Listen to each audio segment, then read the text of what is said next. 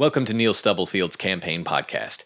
Neil is running for the City Council in Tucker, Georgia, District 3, Post 1, on November 2nd. Subscribe to this feed for more unedited speeches, interviews, and other content from the campaign trail. Visit neilstubblefield.com or like us on Facebook to learn more. This episode covers Neil's remarks and responses on September 20th at the candidacy debate hosted by Men in the Kingdom at First Christian Church of Atlanta. Good evening. I am Tim Thompson. I will be the moderator for this forum tonight.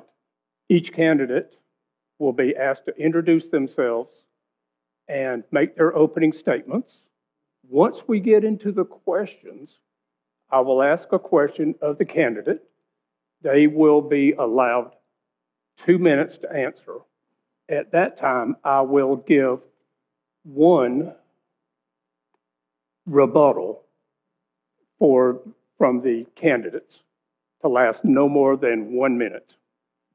Candidate Neil Stubblefield. Last but not least, Neil Stubblefield. I'm running for District 3, Post 1. I'm glad to be with you tonight here on a rainy night in Georgia. I guess I have the longest tenure here in Tucker. I've lived here for 31 years with my wife, Joanne. I recently retired at the end of 2020 as a consulting engineer after a 42-year career that was primarily in water infrastructure business for cities and counties and industry. And I'm running for this position because I believe it's time for me to step up. I was encouraged by Michelle Pincava, whose seat we're competing for, to step into this role.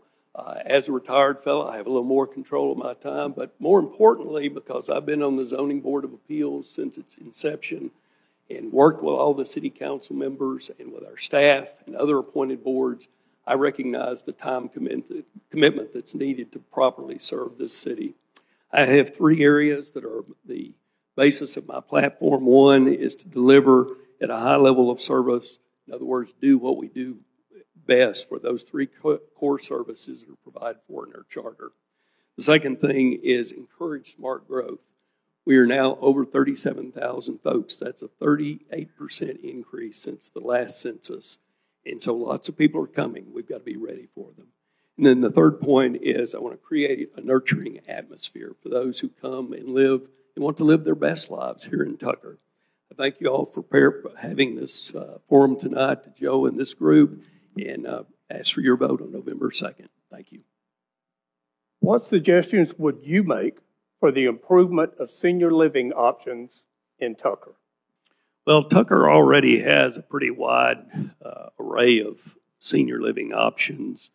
We've got a lot of age-qualified housing. We've got rental housing, obviously. We've got memory care.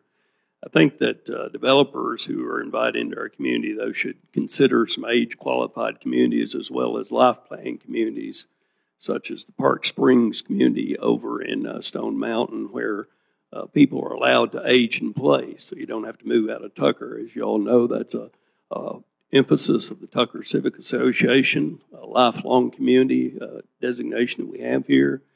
And when you can allow people to do that, that means they don't have to worry about making drastic moves and changes as they age.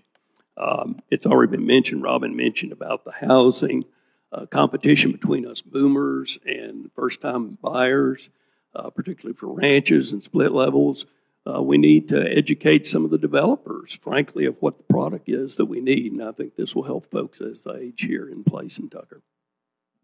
In your opinion, what is the number one priority for the Tucker City Council and why? Well, first of all, I've got to agree with Thomas. Handy Ace Hardware has everything. You won't find it in those big box stores, but you'll find it at Handy Ace. In my opinion, it's our growth. I mentioned this at the outset. We've increased dramatically in the last 10 years. We were at about 33,500 when we passed a referendum. In 2015, we're north of 37,000 people. Vigorous growth impacts just everything: our housing, our traffic, our physical, our social infrastructure, as well as our businesses, and, of course, the city's service delivery. We need to look at revising and executing on our various master planning efforts, and, of course, we'll have that opportunity formally in 2 years to submit new master plan documents to the state. We've got to look at how to best accommodate that growth so that property owners continue to enjoy the value appreciation, but with a modest tax rate. We don't want taxes to get out of hand. We want residences and businesses and visitors to enjoy a very satisfying quality of life. So I think how we manage our growth, how we look down the path and use those various plans, because those are our roadmaps. We need to follow those roadmaps. And as has been mentioned several times tonight already, we're looking for input from all of you as to how to make those roadmaps even better as we move forward into the future. Well, again, thank you, Elder Tim and Joe and Pastor Tom for having us tonight, and for all of you who showed up, braved the weather. I remember moving here 31 years ago on Labor Day. We came over from that quaint little village of Avondale Estates. We drove down Lawrenceville Highway and down Main Street of Tucker, and I turned to my wife, Joanne, and said, "This needs a little bit of work." But in the 31 years that we've been here, we have seen a tremendous change, and no more so than in the time since this town has become a city.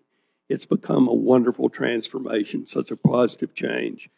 I was involved in the Cityhood Initiative right from the early stages. Ann Lerner called me up and got me involved, and I stayed involved. My good friend, the late Bill Rosenfeld, asked me to look at proposals from various management companies about how to get our city started and operating smoothly.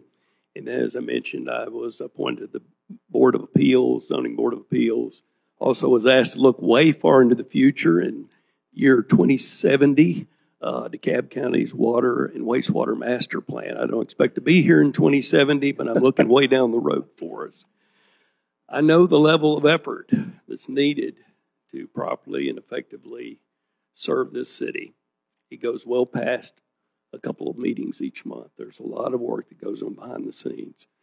Something that hasn't been mentioned is we have 4 new city council people who are coming on board. There has to be some continuity. So think about the people who've already been involved that can get started real quickly. Thank you for your vote on November 2nd. Go to neilstubblefield.com for more information. Thank you. Let's give a hand to the candidates in the fourth.